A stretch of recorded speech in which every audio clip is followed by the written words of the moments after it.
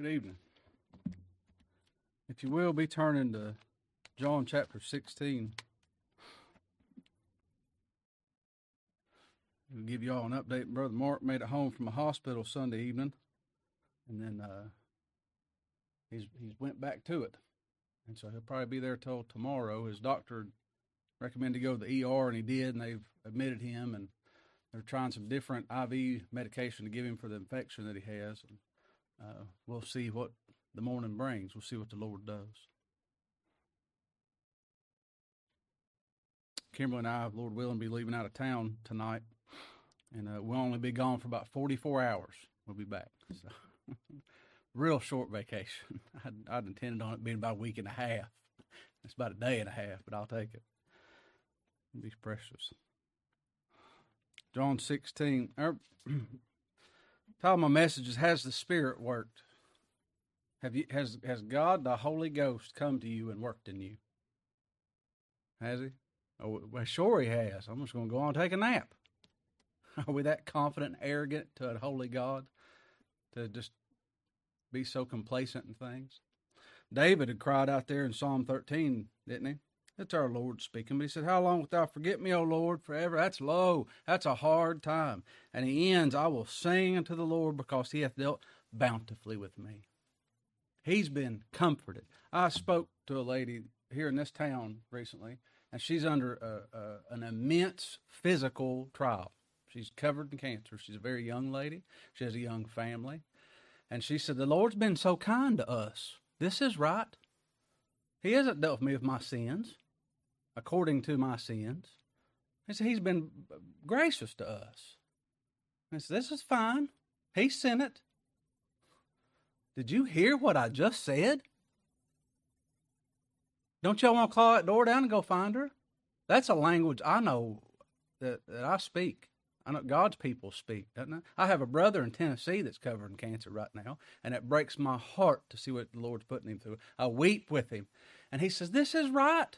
God did it. He hasn't dealt with me according to my sins. He's good to us. That's fine.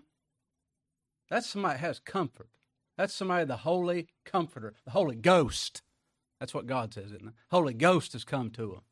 And they have comfort. And they walk through this world like men and women that believe God. That's what I want to have. Do you want that? Or do we want to sit around and wring our hands all day long and turn ourselves inside out, woe is me, and complain about every little ailment and hiccup and sorrow that comes our way? That's called murmuring. I don't want to murmur. I want to praise God. I want to sing to him instead of sitting around with my snake oils and complaining about it. Now, I ask you, has God come to you? Has he sent his Holy Comforter to you? Has the Holy Spirit come to you? Has he come to me? I think he has. Has he today? That's good. I was talking to a brother the other day about the messages. I sent them out to y'all. Henry preached up in Mission Springs back in 1994. They're wonderful. I take notes. I can learn a lot from that man. Had been preaching for almost 50 years when he preached there. If I was a plumber for 50 years, do you think I'd be a good plumber?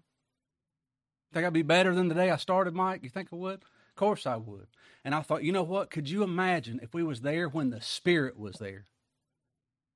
Now, we got them we can listen to, but we ain't there right now. That was 25 years ago.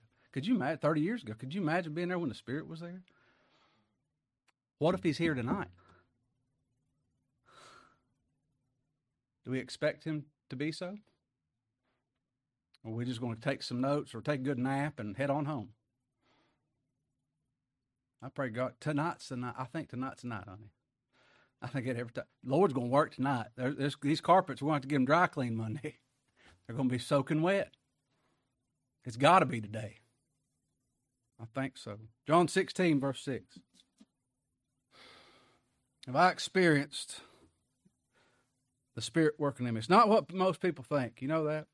3 times I've been out for 3.5 years. Somebody said something about the Spirit. Most people think, it's talking in tongues or a powerful feeling or some emotional event or something like that. No. What is it? What is it when the Holy Spirit works? And has he worked in me? Here in John 16, verse 6. The Lord told him all the sorrows. They're going to kick you out of the synagogue, and because I'm going away, it's going to be your turn. And he said in verse 6, but because I've said these things to you, sorrow hath filled your heart. Hard times are coming. If you're God's child, it's going to get rough. And he said, because I've told you this, you're full of sorrow. You're sad. You're sad because of that. Nevertheless, I'll tell you the truth, verse 7. I'm not going to lie to you. Do you think I'm going to not tell you something because it might hurt your feelings? That's not a friend, is it? I better be brutally honest with you. Our Lord's brutally honest with us, isn't he? As we can handle it. He said, nevertheless, I'll tell you the truth. It is expedient for you that I go away. We might come back and have a message on that. In our vernacular, it's good. It's necessary for us. It's a good thing that he goes away. What that word means is a union. For us to be united with Christ, he must do this, because we can't do it. For I go not away. If I go not away, the Comforter will not come unto you. We need comfort. Why? They're sorrowful. He just said so. You sorrowful? If he comes, we're going to start out getting sorrowful. I can tell you that. That's so. But if I depart, this is words you can stand on. I will send him unto you. If you're mine and I go to the Father, I'm sending the Comforter to you. It's going to happen. If he says it's going to rain Tuesday, I suggest you buy umbrellas. Right? He said, I will send the Comforter. That's an important word, isn't it? Comforter. I will send the Comforter to you. What's it say next, verse 8?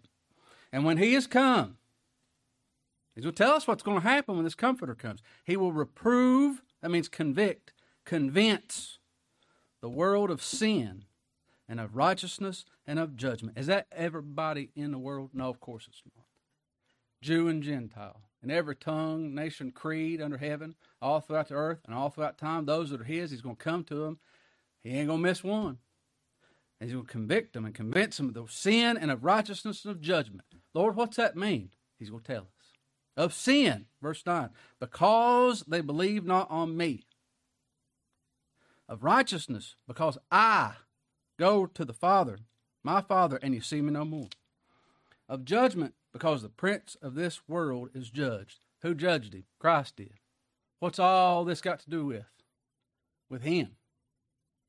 You believe not on me, because I go to my Father, and because I've judged the prince of this world. All judgment's the Son's. We'll be convinced he is all. I have many things to say to you, but you can't bear them now. I think I've learned a lot over 25, 30 years walking with the Lord. I don't know nothing. There's so much I don't know. I can't handle it all. It takes a lifetime to grow in these things, a lifetime to grow in grace. You can't sit down and study yourself blue in the face with a bunch of commentaries and learn something. It takes time. God works in mighty, powerful ways. And most of the time, it's gentle and it's gradual. John Newton said that, didn't he? You saw it in that bulletin the other day? I know you did. You all get them all, don't you? I don't need to put them in. He works mighty, but he works gradual, and it takes a long time. And it says in verse 13, howbeit when he, the Spirit of truth, is come, he will guide you into all truth. Who's that?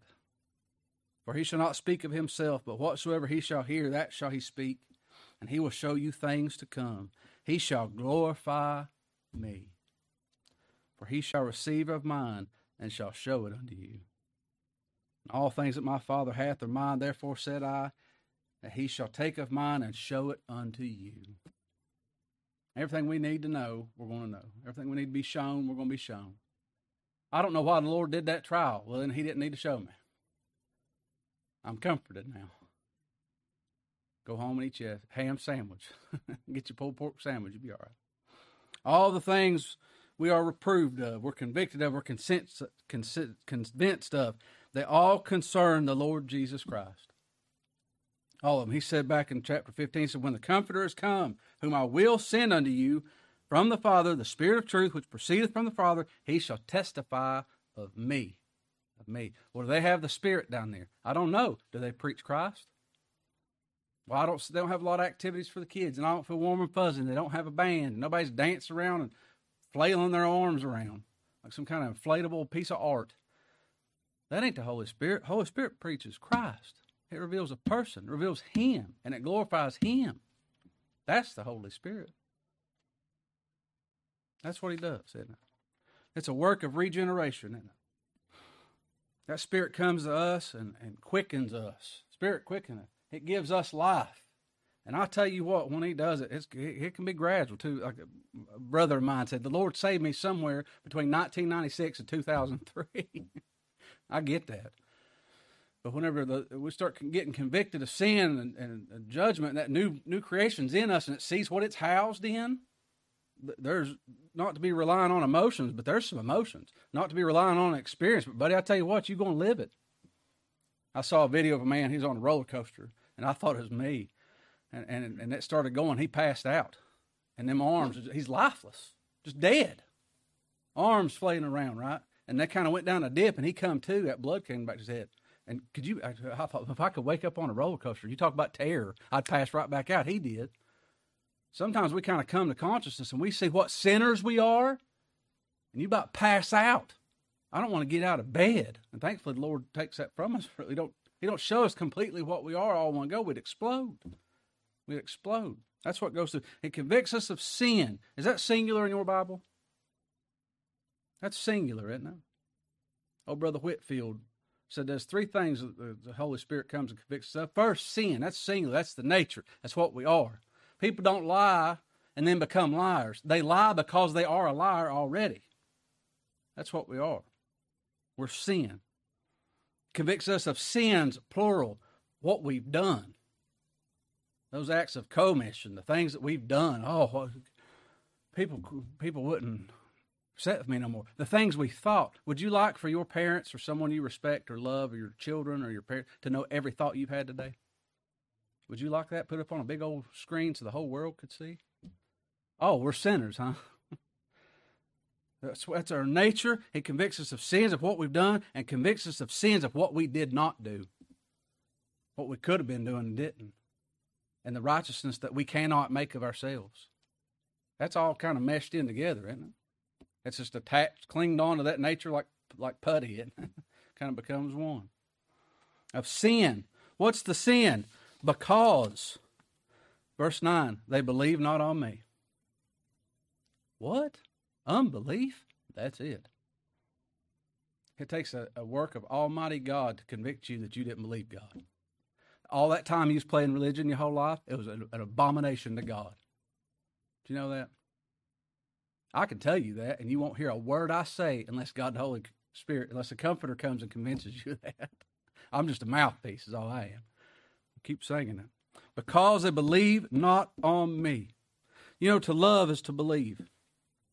If you love Him, you believe Him. That fellow come to the Lord, and he was so wise, a good little lawyer, wasn't he? And he said, Master, what's the great commandment? Which one's the best?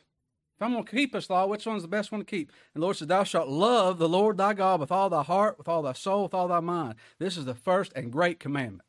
That's step one. And the second is just like it. Love your neighbor as yourself. On these two commandments hang all the law and all the prophets. The whole Old Testament, you can sum it up in that. Love God with everything in you always, even while you're sleeping. Believe in Him and doing His work. How have I done at that? How have you done? You holding up pretty good? You quit watching them movies that you used to watch when you was a teenager? That ain't believing God and loving Him with everything in you, is it? Brother Scott Richardson said this one time. I had an uncle told me, he said, Lord don't care if you just do a little sin. Oh, really? There's no such thing as a little sin. Brother Richardson said this, there is no little sin because there's no little God you can sin against. Oh, now we're starting to understand something about sin. Now it ain't just saying a dirty word down there whenever Mommy and Daddy wasn't looking. Now it ain't smoking a cigarette, and now it ain't watching something you shouldn't be watching or doing something you shouldn't be doing. It's against a holy God because we didn't believe Him. We didn't love Him with all our heart, mind, soul, and being. Matthew 10, the Lord went to eat in this house, and there's a bunch of publicans there, a bunch of mafiosos. You get that? And sinners there, people you don't want to sit next to. And they came, and they sat down with Him and the disciples, and they said, what y'all want to eat? They started eating. And those Pharisees saw it, and they said unto His disciples, they didn't go to war with Him, but they started putting question marks on Him, didn't they? They started sowing discord. And they said, your master eats with publicans and sinners. He's holy. And this is Him. That's what He's done.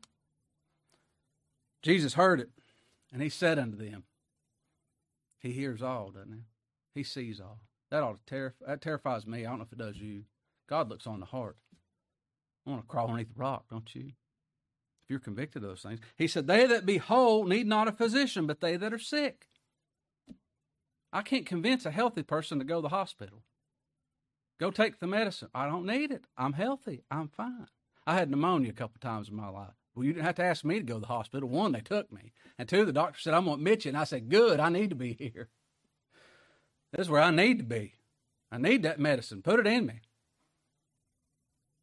Lord said, the whole don't need a physician, but they that are sick.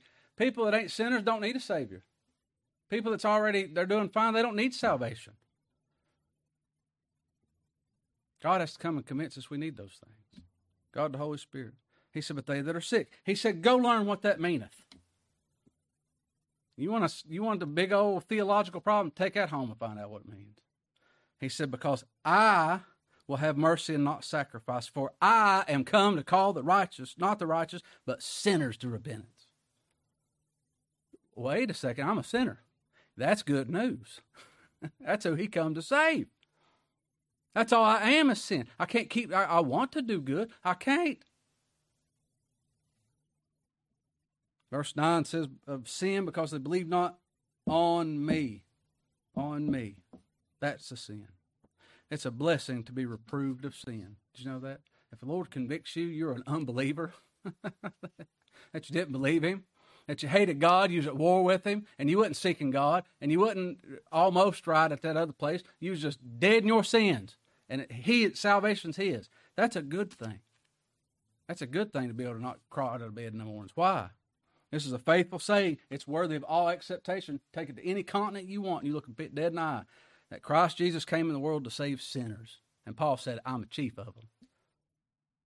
And I tell you what, if the Lord makes you a sinner, that's a special thing. The Holy Ghost made him so. If you're made to see you're a sinner, you're the chief, ain't you? Paul said that, and I understand what he means, but he ain't me. I'm the chief. I'm the chief. Are you the chief?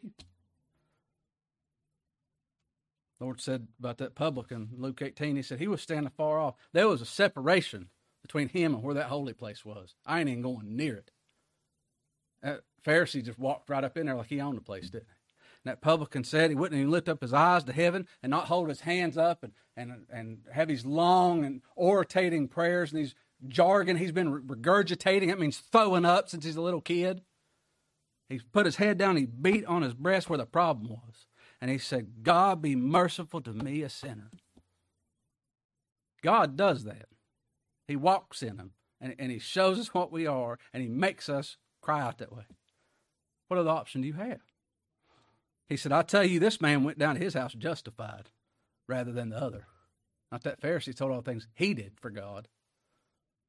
That's what they say. That's what comes out of the mouth, isn't it? Isn't that what I started talking about? That's a language I understand. I can't. He must. I'm decreasing. He's increasing. Is that you? If he's working in you, it is, isn't it? I heard this a lot growing up. I know you've heard it a lot too, but I'm going to tell it anyway. Somebody hasn't. If a person misses, my pastor said this, if a person misses Holy Spirit conviction of sin, they're going to miss repentance. What's repentance? When it deals with us, some old fella in New Jersey a long time ago said repentance is the pilgrimage from the mind of the flesh to the mind of Christ. It has a beginning, a continuance, and an end. It takes a long time. It's a lifetime, isn't it? If we miss conviction of sin, we miss repentance. If we miss repentance, that's towards God because of sin. Then you're going to miss faith. You miss faith, you don't turn to him, you're going to miss Christ. You miss Christ, you've missed eternal life. This is necessary. It's a good thing to have. Believe. If we love him, we believe him. If we love him, it's because he first loved us, wasn't it? My father loved me, and I was his child. And because he loved me so much, he believed me. This man was a master builder. He built multiple schools and hospitals and bridges and 1,000 houses. I mean, he built all kinds of stuff, knew everything about it. And I was about 4 years old, and he said, don't you touch that lawnmower. And I wanted to cut grass so bad I wanted to work since the day I could walk. I want to be like Daddy. I want to be like my brothers. I want to go out and do something. I want to cut that grass. He said, don't you touch that lawnmower. It'll hurt you. You'll burn yourself. And I had to find out what a carburetor did. And I had to go touch it. And he went inside, I went and touched it. And boy, a big old blister come up on my thumb, right there on the palm of my hand. And I went inside screaming, and they put car grease on it and salved it up somehow. And he said, "You touched that lawnmower?" And I started lying. Did that make me a liar? No, I was born a liar. And I said, "I didn't touch that lawnmower." "And what'd you touch?" I said, "It was that pipe out there in the garage." And this master builder went out there, and I pointed a white PVC pipe. I don't know if any of y'all know anything about pipes. You don't run hot water through white PVC pipes like that. It don't come off the water heater that way. And he went, "What? He knew better than that. Why'd he do it? He believed me." Why would he believe a 4-year-old? Because he loved me. Now that's polluted. That's a horrible illustration, isn't it? You love the Lord? My love's polluted. If you do, you believe him, don't you? You believe him. This is the very work of God, and it's the very beginning of this work to be convinced we're sinners, that we did not believe Christ, and that he came to seek and to save the lost, because we was lost. Was you lost, or was you on a pretty good path? I know what I hear. Wish he'd give us hearts, huh? He came to seek and to save the lost, to have salvation. That must be us. We must be that lost, sin-filled sinner, or you don't need a Savior. But the Lord does not just send a comforter only to discomfort. That's not its name, is it? He calls him the Comforter.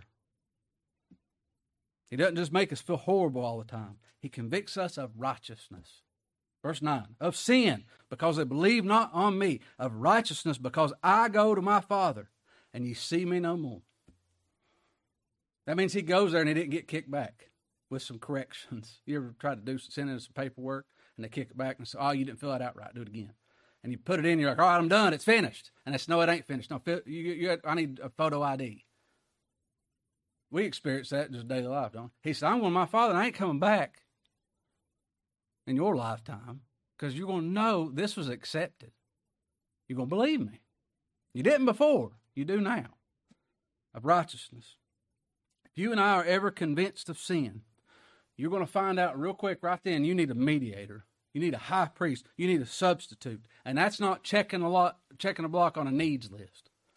That's not some prayer request that we're going to fill out in triplicate and then submit to God. No, I need substitution. I need a go-between right now. I need an advocate with the Father. And that's an all-consuming thirst and hunger for a Savior. I'm not righteous. I got to have somebody. Who's it going to be? Is my older brother? He's stronger than I am. He's smarter than I am. No, it can't be that. That ain't going to do it. He's just like me. He's a son of Adam. David asked this. He said, "Who shall ascend?" The Lord said, "I'm going to go to my Father. Who shall ascend into the hill of the Lord? Or who shall stand in his holy place?" What man born of woman can do that? David went on, and he said, "He that hath clean hands," I washed my hands in muddy water, old Stonewall Jackson said. I washed my hands and it didn't come clean. "He that has a pure heart," my heart deceives me and I still know how wicked it is. "Who has not lifted up his soul unto vanity." You ever done anything vain? "Nor sworn deceitfully." He, the one that has all those, he shall receive the blessing from the Lord and righteousness from the God of his salvation. There in John 3, the Lord told him, he said, "No man hath ascended up to heaven, but he that came down from heaven, the Son of Man which was in heaven." He's the only one that could ascend. He's the only one that come down. We all were created here. We come on the scene here. He always has been. And he descended so he could ascend. That's him. Why? Because he's righteous. He's holy. Holy. That's a miracle, isn't it? Paul told Timothy, he said, "Without controversy, great is the mystery of godliness. God was manifest in the flesh. He was justified in the spirit, seen of angels, preached unto the Gentiles." That's the world. That's us old Gentiles. And Pharisees get mad. You say something like that. He was believed on in the world. Them Gentiles believed him. And he was received into glory. He went to his Father and didn't come back. He's coming again. But that payment, that life that he lived for us was accepted. He is righteous. We believe he is righteous and righteousness. He's holy. He is God in human flesh. And I tell you what, he's able. Because he's the Holy One of Israel, he's able. he's able. Hebrew writer said this, but without faith it's impossible to please him, for he that cometh to God must believe that he is. He is what? You bet. Whatever the Lord requires, that's it. What does he demand? What he provided. And it's in a person, my Lord. What do you bring to God? Him and what he provided, him and him alone. And I believe that he is. He's righteousness. I'm convinced of it. I'm nothing, he's all. I know it. And he said in Hebrews 7, wherefore he is able to save them to the uttermost that come unto God by him, seeing he ever liveth to make intercession for them. That's good news too. Who's making intercessions for us? The righteous one. The holy God, isn't it? I can say that all day long. God, the Holy Ghost, has to come into somebody's heart and work in them and convince them of that. I pray he does. I can scream it. I can whisper it. It don't make a difference. I'm going to have to say it, so I'm going to do that. As long as the Lord will let me. How can he go? How can the Lord ascend? Work's finished, isn't it? What did Christ come to do? What was that finished work that he completed about the will of his Father, that he did go to his Father? He said, I must be about my Father's business. He came to lay down his life for the sheep, to live a righteous life for us. That's the acts of a holy nature, to be our holy nature, and to be made sin for us, that we might be made to the righteousness of God in him. Come to save a people. He come to glorify the Father. He come to satisfy eternal judgment for a people. That's something, isn't it? It says there in verse 8, when he is come, he will reprove the world of sin and of righteousness and of judgment. Of sin, because they believe not on me. That's right. Of righteousness, because I go to the Father, my Father, and you see me no more. Lord, that's right. Only you can. Of judgment, because the prince of this world is judged. Of judgment. He said it's finished, I believe him. Judgment settled, isn't it? And he said, but because the prince of this world is judged. Satan came to Adam and whooped him. He conquered him, didn't it? Satan came to the Lord and tempted him and tried him and put him on a cross, and the Lord crushed his head. He thought he had him. He thought he had him. No, he's the victor, isn't it? What is this? You know, this what happened way back in the garden. Eve was deceived. I hear women around the world get awful mad about that. All them poor little women. Well, there's deceived. There's tricked. What did Adam do? Willingly ate that fruit. We willingly sinned against God. You get that? That's our seminal head. That's the form I was made out of. That's who I sinned in. And with that nature, I acted on it all by myself. I'm convinced of it. That's what happened back then. My sin from Adam to eternity. My accuser, my shame, my guilt, all of it's been settled. Judgment's been put away. What started in the garden, it ended on that cross for his people. Every jot and every tittle. It's done, isn't it? Adam experienced all three of these things just in a different order. Do you know that? I've incorporated staples in my notes. Hold on. I color on my notes and draw sometimes. Kim said, what in the world did you write down? I got staples today. Excuse me. There in Genesis 3, Adam was convinced of sin. Nothing's changed from Adam to right now. Nothing's going to change till that last sinner is called home to glory, is it? Till Christ is revealed in him. In Genesis 3, it says, a woman saw the tree was good for food, and that it was pleasant to the eyes, a tree to be desired to make one wise, and she took the fruit thereof, and did eat, and gave also to her husband with her, and he did eat. He ate of it. And the eyes of them both were opened. Nothing happened when Eve ate it. Why? She wasn't head. When Adam ate it, both of their eyes were opened, and they knew they were naked. They knew they were naked. If Lord, mankind naturally, and we start realizing something about sin, like, I did something wrong. I got to cover it, right? I got to start going to church. I don't know about you all. That's what we told children all throughout Kentucky. You do something bad, you're going to church Sunday. We're going to start taking you to church. Got to do something, right? Got to do something. And when we start getting entertainments of sin, then we know we're naked, and that ain't good. So what did Adam initially was convinced of righteousness, knew of need of it, wasn't it? So what did he do? He covered himself. He sewed some fig leaves together. Sewed some fig leaves together. And he made themselves aprons. Have you ever done that? Was you ever sewing fig leaves together? Trying to make God happy because you thought you could? Because you didn't know what sin was? You didn't know what a holy God was? Well, I'll go to church. I'll clean up my life. I'll start handing out Bibles. I'll start handing out tracts down at the county fair. That's what I'll do. I'll tell people to read their Bible. Go home and read your Bible. That'll be a good thing I'll do. That's what Adam did. Nothing's changed. It's just fig leaves. It's going to wither away. Turn back to it's going to compost. That's all it's going to do. But God. Is that where you were? And then God came in, and he said unto Adam and his wife also, and the Lord made coats of skin and clothed them. Trying to make something, go on covering yourself, and then all of a sudden you saw a lamb that was slain. Who did that? God did. Who provided the lamb? God provided the lamb. Did Adam say, Lord, it'd be real nice if you give me an outfit? No, he just went and clothed him. And he started learning about that outfit as he wore it, didn't he? And complete covering. He knew he was naked. Lord showed him that, didn't he? Gave him an understanding of it. He knew he tried to cover himself, and that wasn't going to do. And he knew God provided the lamb. God provided the righteousness. God provided the atonement and the covering, didn't it? And then he's also commenced the judgment. This is where it's real important for us. The Lord God said to the serpent, it was back a few verses before that, though. It was out of order. He said to the serpent, because thou hast done this, thou art cursed above all the cattle, and above every beast of the field. Upon thy belly shalt thou go. And dust shalt thou eat all the days of thy life, and I will put enmity between thee and the woman. Wait a second. Well, we used to have some enmity, didn't we? Isn't that what the word says? But who was it to? Between us and God. And then the Lord stepped in, didn't he? Provided his son as the offering. Provided himself as the lamb. And now he said there's enmity between the woman, between my church, my people, and you, serpent. We see that?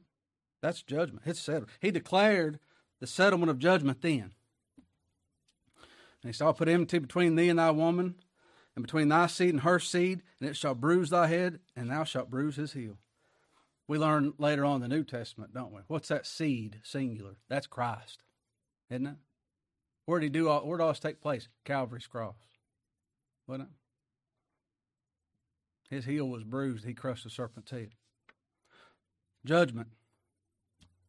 That's concerning Satan, isn't it? The prince of this world. That judgment also concerns us. He used to have dominion over us. Sin used to have dominion over us. But there's therefore now no condemnation. When the Lord comes to us and we're convicted of sin and of righteousness, of judgment, right then you're fit for heaven. Ain't nothing added to, nothing taken away. Right then, there's a holy creation inside of you. He did it. You're his workmanship, and you're ripe for heaven, as people say. Right then. It doesn't take 30, 40 years. What if you got hit by a truck? Well, the Lord's plans would be out the window, wouldn't it? That's not a holy, sovereign God. We're babes. That's all we'll ever be. And we might be 12 months old looking down on 11 months old, making we're the big shots. But the Lord took not the nature of angels, but he took on the seed of Abraham to crush Satan's head, to deal with all judgment we earn, and someday this world's going to be judged by him. All judgment's given to the Son, isn't it?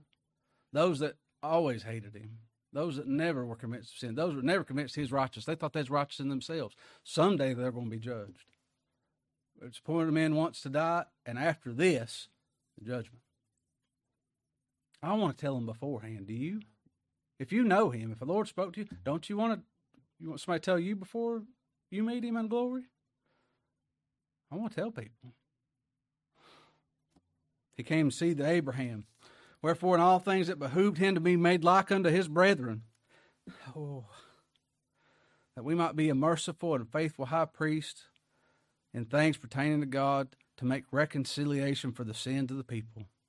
For in that he himself had suffered being tempted, he is able to succor them that are tempted. I just feel like sin's ripping me apart. Take it to the Lord. I feel like the devil's after me. You ain't got a clue. Take it to the Lord. He can succor. That's an old English term still used where I grew up. That goes beyond comfort. That's not like I give him some good words and pat him on the back. That reaches the heart. He's able to do that. Knowing this, knowing we are sin, singular, and nature and instinct. Sins of omission, sins of commission, inside, outside, it's all we are. Knowing He is all righteousness. He's the only one holy, perfect, accepted. He's accepted, and knowing we're accepted in Him. Knowing the work He came to do is accomplished, we have true comfort. Judgment satisfied. There's no condemnation. He said He would send the comforter. Does that comfort you? You ready to take a world on? Well, something bad's going to happen. I don't care. He's on His throne. Hit's right. Hit's good. He hasn't dealt with us according to our sins. He's just a little chastening. A little chastening. That's all it is. I've always and evermore been guilty all by myself. He's altogether lovely. He's altogether right and holy. And I believe Him when He said it's finished. I believe Him. Do you believe Him? I could stand firmly that there's no condemnation because He said so and the Spirit's convinced me of it. There's no work left to do. Nothing left to do. There ain't nothing that gets me more motivated to do something than that. Somebody told me Sunday, they said, you give us less morality. You just told us what God did. I know, and boy, that makes me want to be moral. That's the motivation, isn't it? Oh, I want to live upright, not bring condemnation to the gospel. No, bring no reproach on the gospel. There's therefore now no condemnation to them which are in Christ Jesus, who walk not after the flesh, but after the Spirit. For the law of the Spirit of life, He says in Romans 8:2, the law, that's what rules us now, the Spirit of life in Christ Jesus hath made me plumb convinced of it, free from the law of sin and death. The Lord tells us in Matthew 10, you can read that when you get home, Matthew 10:28 through 33. He said, don't you be afraid of those that kill the body, not able to kill the soul. He said, do you fear Him which is able to destroy both soul and body in hell? That's who we fear. That's who we honor, isn't it? I pray I could be a person that walks through this earth in my day-to-day life in trials and good times and bad times as one that believes He's on His throne, He's able. I pray you do too. Amen. Let's go to Him. Father, as You see fit, as it pleases You, send Your Spirit today, Lord. Those of us You've already dealt with, Lord, reprove me of sin today, that I haven't believed You. Reprove me of righteousness today, that Christ is all and holy and right and accepted and on His throne right now interceding for us. Reprove me of judgment. Lord, don't let me fear this world. Allow me to know that this salvation's finished, and just make me declare it. Not add anything to it, not take anything away from it, Lord. Just declare Your work. Forgive us for what we are.